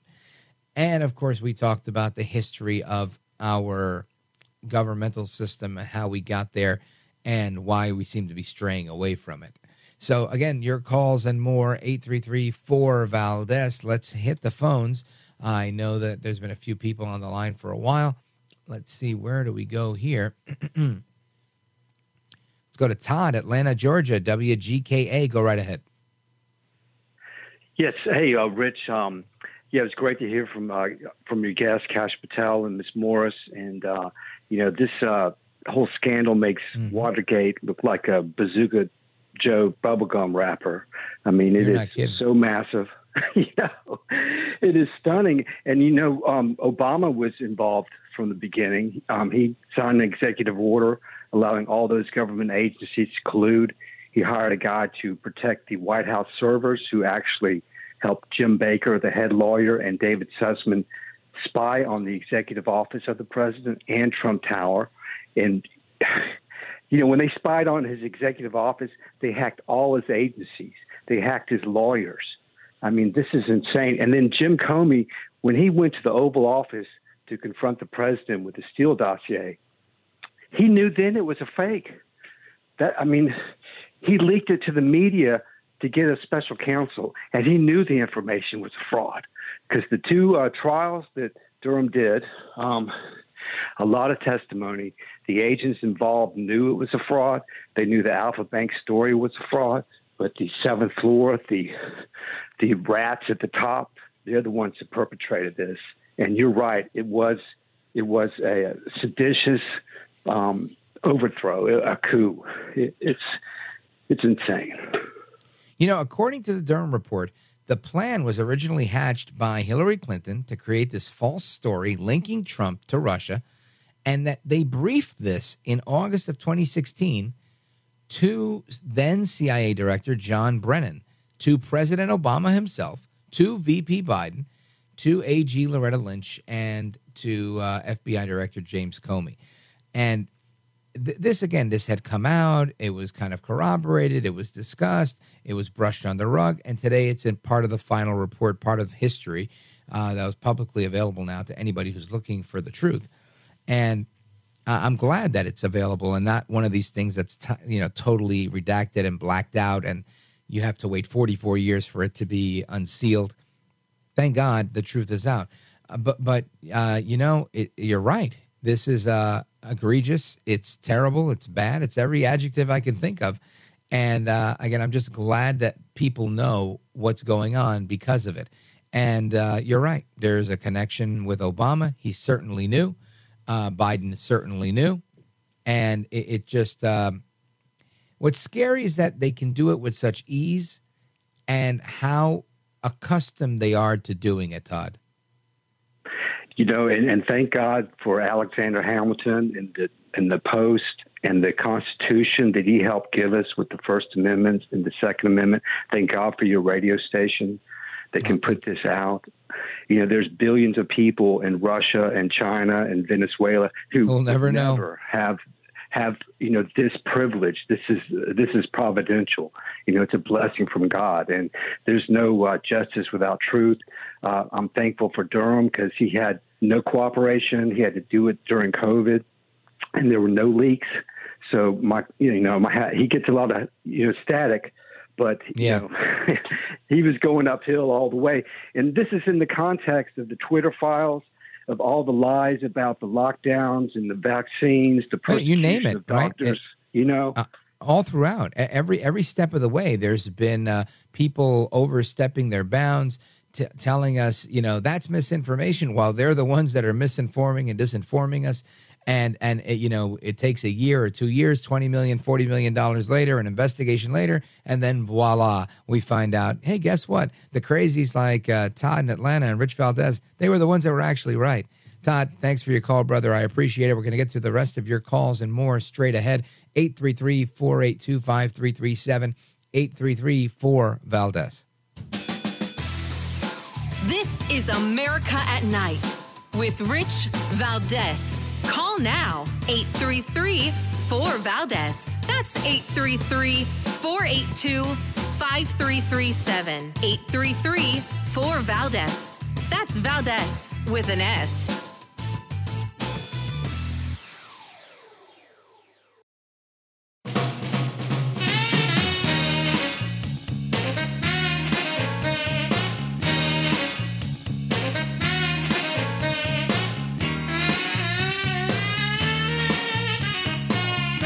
Rich Valdez, who again will do a fine job, but I know you'll enjoy listening to him. This is America at Night with Rich Valdez. The law of Sanctuary City was in place long before I became mayor. I'm following the law. As a law enforcement person, we follow the law. We're now in court today, asking the judge to revisit this law to deal with this humanitarian crisis, because even when they decided to put in place that law, no one thought that they would be dealing with a humanitarian crisis of this proportion. That's funny. I think there were lots of people. No one thought, what about Donald Trump? What about Lee Zeldin? What about every Republican ever? Just about every conservative in the country was screaming, this is going to be a humanitarian crisis. They've been saying it since then. We've been seeing it at the border. It's so bad that it's no longer just affecting the Rio Grande Valley and South Texas. It's going all across the country, in particular to places that were stupid enough to become sanctuary cities and sanctuary states. So last week it was Lori Lightfoot. Now it's Eric Adams. Everybody's tucking tail, hat in hand to the government, asking for more money. Now whether they're getting the money or not doesn't matter, because they've realized there's no more space for these people. And with that comes not just overcrowding, overpopulation. It's going to increase incidences of everything, whether it's incidences of crime, incidences of attacks, rapes, abuse, homelessness, you name it. It's just an overwhelming amount of people to assimilate into our system. Can't happen that quickly. And Eric Adams sees it. It's amazing how that's what it took. It takes a crisis to wake this guy up. It took a crisis to wake up Lori Lightfoot. I'm not going to call her Beetlejuice, because then I'll get criticized on Facebook. So I won't call her that. But unbelievable, totally unbelievable that this is where we are. Good old Eric Adams. Now, listen, my prediction is if this doesn't go over well for him and they say, oh, you're not left-wing enough for us, we're going to run somebody against you that's going to say, we need more immigrants, not less. Maybe he runs as an independent, or who knows, maybe he tries to become a Republican, because they're not going to like what he's doing. He's a cop. He's a man. I think he identifies as a man. That's bad enough as it is, right? He's going to really tick off the left. So that's what we've got. We've got that on the immigration front. We continue to have our drama with the debt ceiling. We continue to have the drama with the weaponization of government, and so much more. Let's go to your calls. Let's go to Kim in Michigan, KDKA online. Go right ahead. Hi, Rich. Yeah, with this debt ceiling, Biden doesn't want to work with Kevin McCarthy. Biden's just said a flat-out statement. He wants a clean debt ceiling. He doesn't want any limits put on it. And Kevin McCarthy has given him a proposal of like a $1 trillion or $1.5 trillion increase in the debt. And that's not good enough for Biden. Biden's playing hardball. I think it wouldn't be such a bad thing if we hit the debt ceiling on June 1st or the middle of June, whenever it comes. Because, yeah, our credit rating will drop. It'll be harder to get credit. But then when all that happens, we won't be able to borrow money for a while. People won't buy our treasury. You know what I'm saying? You're saying if we can't keep borrowing, maybe we'll stop borrowing. Yeah. Right. I get it. Listen, that was what Trump was saying. And everybody criticized it when he said, hey, look, in my opinion, that's what he was saying. When he said, it's going to happen at some point, might as well happen sooner rather than later. If we're going to default, if we're going to do this, we're going to do that, let's go for it. And I think he's calling them on their bluff. That's Trump. He's really good at that stuff, at negotiating and whatnot. I think that he's probably taken the right approach. I think McCarthy's also doing the diplomatic thing in ensuring that, hey, look, he's willing to meet the president and say, look, I'm willing to spend more, but we've got to attach this to that and have these 1% decreases and whatnot. And I think he's doing the right thing, and he needs to continue to hammer that message so that everybody knows that it's the Republicans that are trying to work with Biden, and Biden's the one saying thanks but no thanks. Yeah, it wouldn't be a bad thing, because we're already around $32 trillion in debt. They say it's like $225,000 for every taxpayer in the United States. That's how much we owe just on our debt. And I think that's what I heard, and if we can stop it now, and it's going to get closer because China and Russia are going to the yuan, so it's going to approach us quicker anyways, because they're switching to other. We're not so much the primary, dollar anymore. You know what I'm saying? Yeah, 100%. And Kim, this is not only affecting, internationally, like you're talking about with the global reserve currency and whatnot, but it's affecting people here at home, and it has repercussions that are global. And the whole thing, in my opinion, is a bad move. Biden's not playing this thing the right way, and he should work with McCarthy. And we need to be competitive in a time where Russia's on the move. Instead, we're being less competitive than we need to be, and putting ourselves in a weaker position here at home. I can't imagine why we would do that, but that's what we're doing. Thank you, Kim in Shields, Michigan. Now, I just wanted to circle back to this Eric Adams story, mayor of New York City, and reiterate that Adams is trying to do, I think he's trying to do the right thing, or at least he's trying to get reelected again, right? And he's saying, I'm not going to get reelected, when he realizes people don't want this.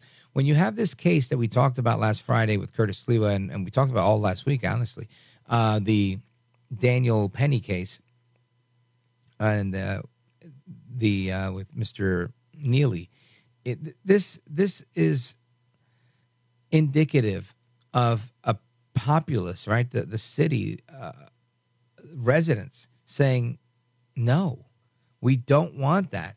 We don't want you to say the Marine's a killer, and we're not calling him a killer, and nobody got in his way, because they knew that they wanted to be safe. And people in New York don't feel safe, whether it's because there are migrants that are kicking people out, kicking veterans out, you're kicking all sorts of people. There was a wedding party that was kicked out. You name it. Hotels are turning away regular paying patrons to make space for illegal migrants that are coming in on the public dime. It's not about not helping them. It's about turning away our own people and harming our businesses. And on that note, I want to talk about two things when we come back. A, why people are leaving New York. One of those people, the piano man himself, Billy Joel, is announced he's leaving New York for Florida, and we'll get to that in a moment. We also have the story of a very, very, I don't want to say stupid, right? Because then it sounds too pejorative. Not so bright business. Yep, it's a cafe focused on being anti-capitalism. Go figure. The Anti-Capitalist Cafe. So we're going to talk about that as well on our way back. Plus, we've got the debacle coming out of Florida, where, speaking of Billy Joel, where there's a teacher in Florida that's under fire for playing videos that she shouldn't have in front of students.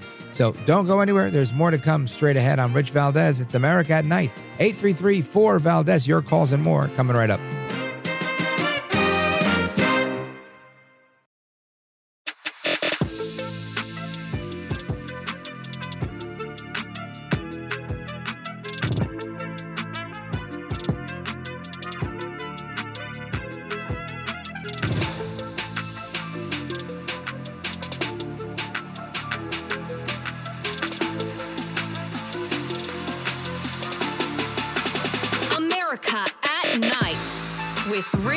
Valdez. Call now, 833-4-VALDEZ. That's 833-482-5337. 833-4-VALDEZ. That's Valdez with an S. All right, America, welcome back. It's Rich Valdez. We're going to get to your calls momentarily. We've got calls from the Philippines, Ohio, Florida, and more coming in. I just want to cover this real quick because there's a fifth grade teacher that's under fire in Florida for showing a Disney movie with a gay character. At least that's how this article is being portrayed here. Fifth grade teacher says she showed the movie Strange World to her students because they were learning about Earth and ecosystems. Listen to this. I was told by every teacher and mentor at our school that our method for approval by administration of showing movies was to have a signed parent permission slip for PG movies.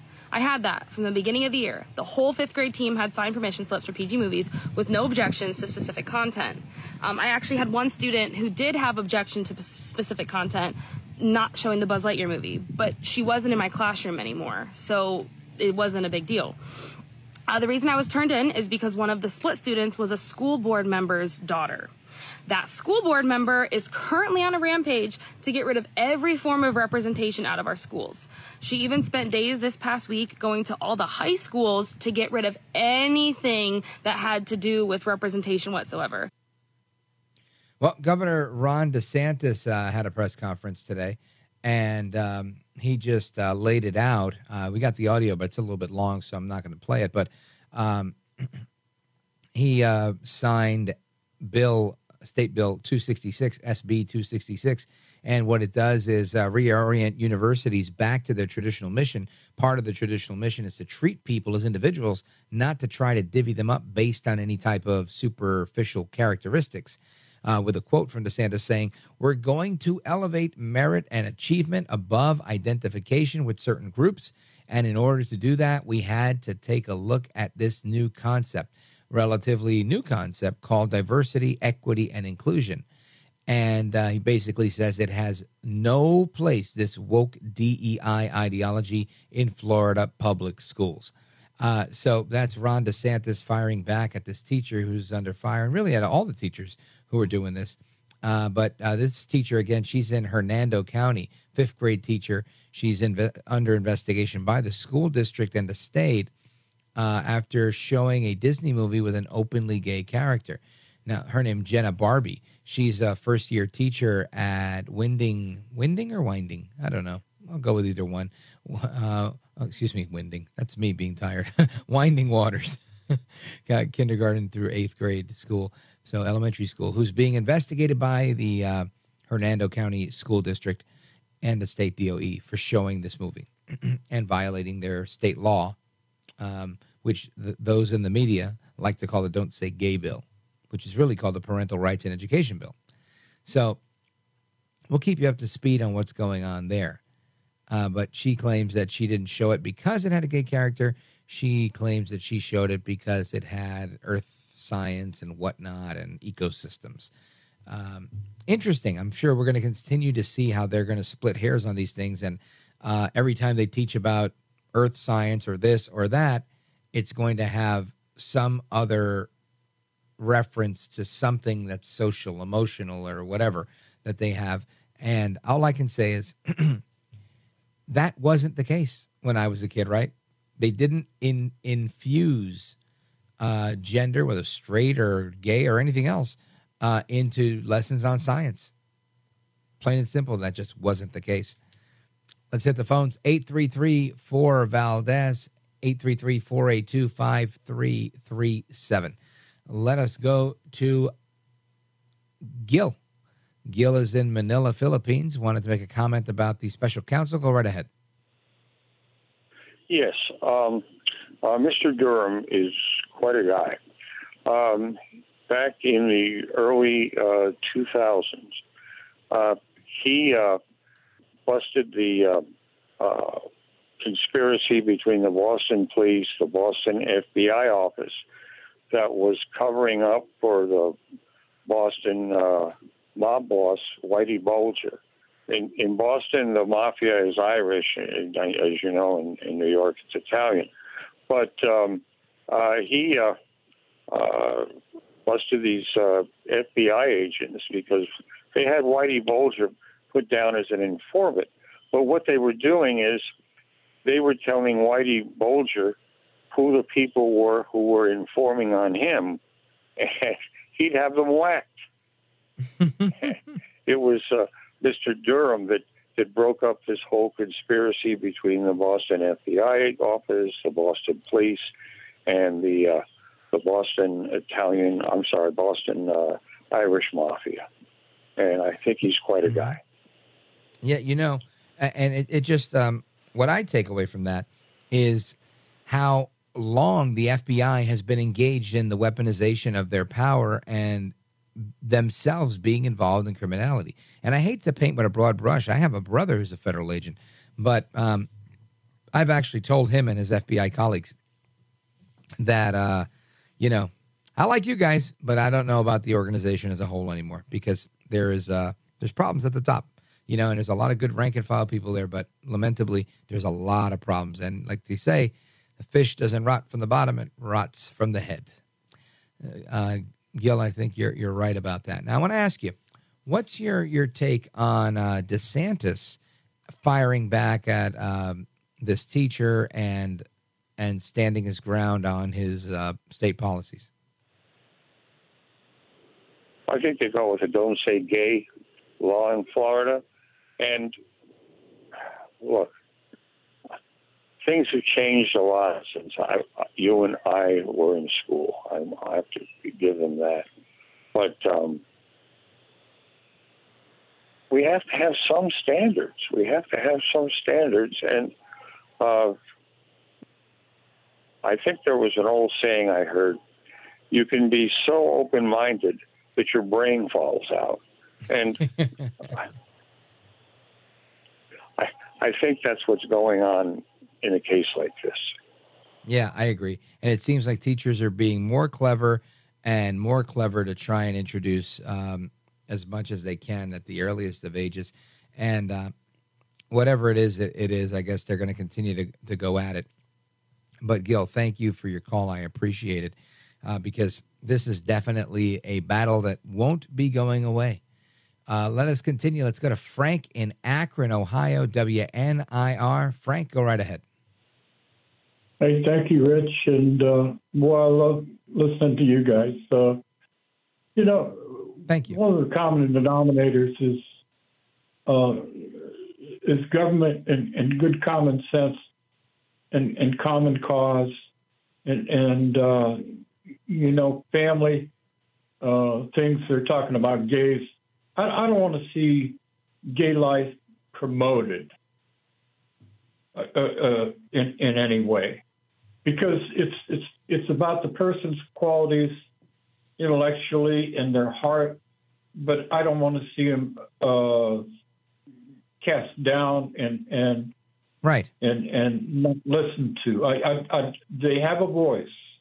People die to give them a voice, but I don't want to see them elevate themselves, or the blacks or the Hispanics, to the point that their culture, that they separate us because of our cultural differences. We're all Americans. We're American citizens, and we bleed red, all of us. And our forefathers died and lived and died and sweat and toiled to bring us a constitutional government. And our government has lost control of so very much, and we're going to have to take it back one state at a time and take back Congress. And the thing about it is that people are disheartened because everybody doesn't trust the government anymore, with good reason, good cause. Sure. And I would like to see family values and godliness promoted, and truth, because that's what it's all about, the truth. The truth will set you free to make your own decisions. And the thing about that is there's so many lies and half-truths being done down in Washington, D.C., the District of Criminals, and there is no prosecutions and nobody going to jail. Mm-hmm. Hillary, I guess they're just going to let her pass away. I'm a movie buff. Did you ever see the movie with Richard Dreyfuss?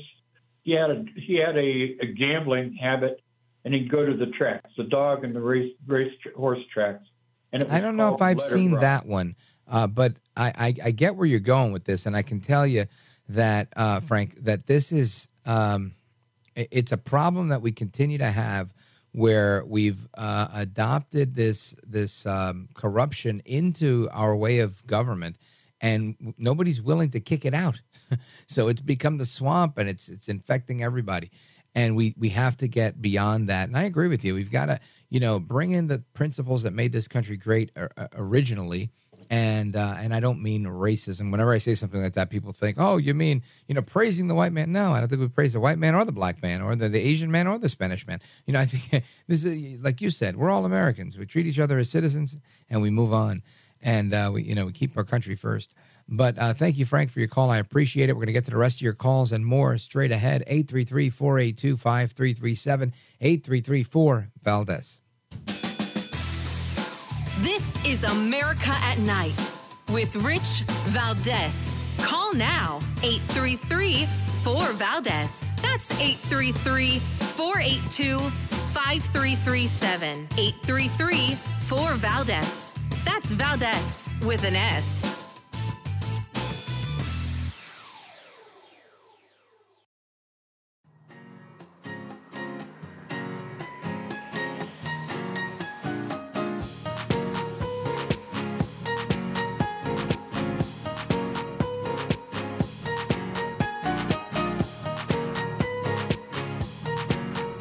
No hair, no care, and live on the air, it's Rich Valdez. Racism has long torn us apart. It's a battle that's never really over. But on the best days, enough of us have the guts and the hearts to stand up for the best in us. To choose love over hate, unity over disunion, progress over retreat. To stand up against the poison of white supremacy, as I did my inaugural address, to single out as the most dangerous terrorist threat to our homeland is white supremacy. All right, America, welcome back. And so Joe El Baboso Biden, President Biden, says the greatest threat against America is white supremacy, and a thunderous round of applause. I don't know who he was talking to. Oh, wait, I know exactly who he was talking to. He was giving a speech at a historically black college and university and was trying to pander like always. He was at Howard University at their 2023 graduation on Saturday, not today. The most dangerous terrorist threat to our homeland is white supremacy. Listen, I think white supremacy is horrible. I don't like it. I don't support it. I don't like white supremacists. That's why I don't invite guys like David Duke on this program or others. I'm not into that type of thing. But I also don't think they're the biggest threat. I'll be very honest with you. I believe Joe Biden and the way he has usurped our system of government, the way he's usurped the constitutional republic or the notion of one, and operates like an ochlocracy rather than a republic is scary. It's frightful. It's horrible. It's disheartening to see what's happening in our government and how they just use more rhetoric and emotion to try to justify everything. It's like, come on, man. Where do we actually start thinking again? Where do we start looking at why we're supposed to do what we do? Pat in Sedona, Arizona, listening on KDGO out of Durango, Colorado. Go right ahead, Pat. Hey, Rich, how you doing? You're Good, right brother. about a lot of things, but you forget one thing, rule of law. There is no rule of law with Joe Biden and the Democratic Party and all these other people, the billionaires, the Soros guy, his owning of all the state attorney generals in our George country. Soros, yeah. And all the people. We're partially to blame because we didn't pay attention and see this coming. Very well planned. It got us, and I'm not sure if we can ever see the light of day. He's going to destroy so much, and they're going to do scorch earth on our country if he loses the election and Donald Trump gets back in, which we need because we'll never, ever even have a chance if this man doesn't get back in the White House. Because I got to tell you something. He's a true American. He's a true good person. Now, he has a personality that rubs a lot of people, and he calls the press a bunch of fakers. Well, look, people, have the press told the truth about hardly anything? The border? Right. The border down there. I mean, the disaster that they're doing in our country. I mean, going after the oil. I mean, okay, eventually oil's got to go, but we need to replace it with an energy source that's dependable. It's not there yet, but we can work it in the right direction. We are a can-do country, and he's not a can-do president or administration. And you're right. He's a won't-do president. He's a won't-do president. Yeah, I'll tell you. I read today about some of the sentences handed down to some of the perpetrators of the January 6th debacle. And some of them were pretty stiff. Some of those people got 13 to 14 years in prison. And I'm going to tell you, in a way, I feel sorry for them, but, they lost their tempers, and they did something they should have never done. I mean, listen, I think anybody who's done something wrong should be, judged by a jury or their peers, and if they're found guilty, they should be given a sentence that's commensurate with what they did, with the offense. But in certain cases where you have these elderly people that are being charged with parading, which is, literally parading on Capitol grounds, and they're being called insurrectionists, but really all they're guilty of being is on Capitol grounds, and they've been held for all this time, and it's been this protracted case. I have to say, I think it might be a little overkill if I'm being nice. But I get what you're saying, Pat. We have to have some rules, and that's what I said about the thing in New York. We can't have instances where, you try to intervene as a good Samaritan, somebody dies, and we don't look at it. I think we have to look at it. We have to look at it seriously, and it's my belief that, this American hero will be exonerated. And just like you're saying about January 6th, we can't turn a blind eye to what happened. We have to figure out what happened, and if it really was, the FBI and informants and this and that, which a lot of evidence points towards that, then we need to hold those people accountable. And if anything, we saw a lot of that today with the revelations that the FBI has missed the mark on their entire job. So thank you, Pat. I appreciate you, brother. Good to hear from you. More from you guys straight ahead. Don't go anywhere. This is America at Night with Rich Valdez.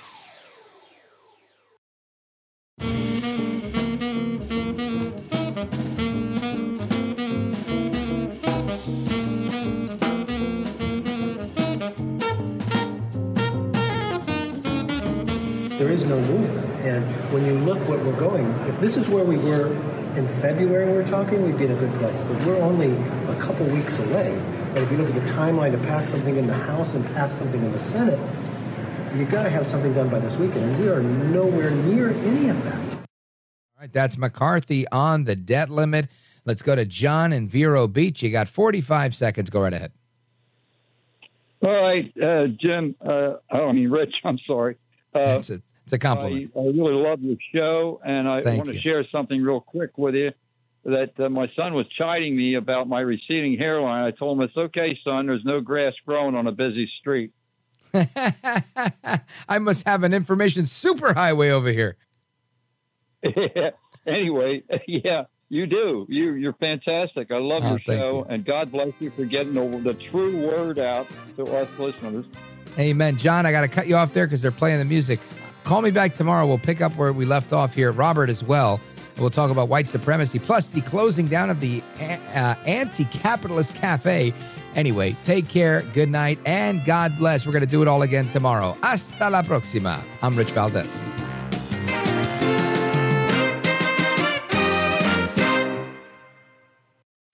John brings his skewed sense of humor. Jeff brings tips to cut strokes off your next round. Together, it's those weekend golf guys. They'll pay a lot of money to PXG and Titleist and Callaway and on and on and on, right? How many yards do you think you're going to pick up with that extra driver? I think I can get an extra 5 to 10. What if I give you 15 to 20? Can you pay me more? Jeff Smith teaches on a sliding scale. Those Weekend Golf Guys, the podcast, part of the Believe Network. Just search BLEAV on YouTube or wherever you listen.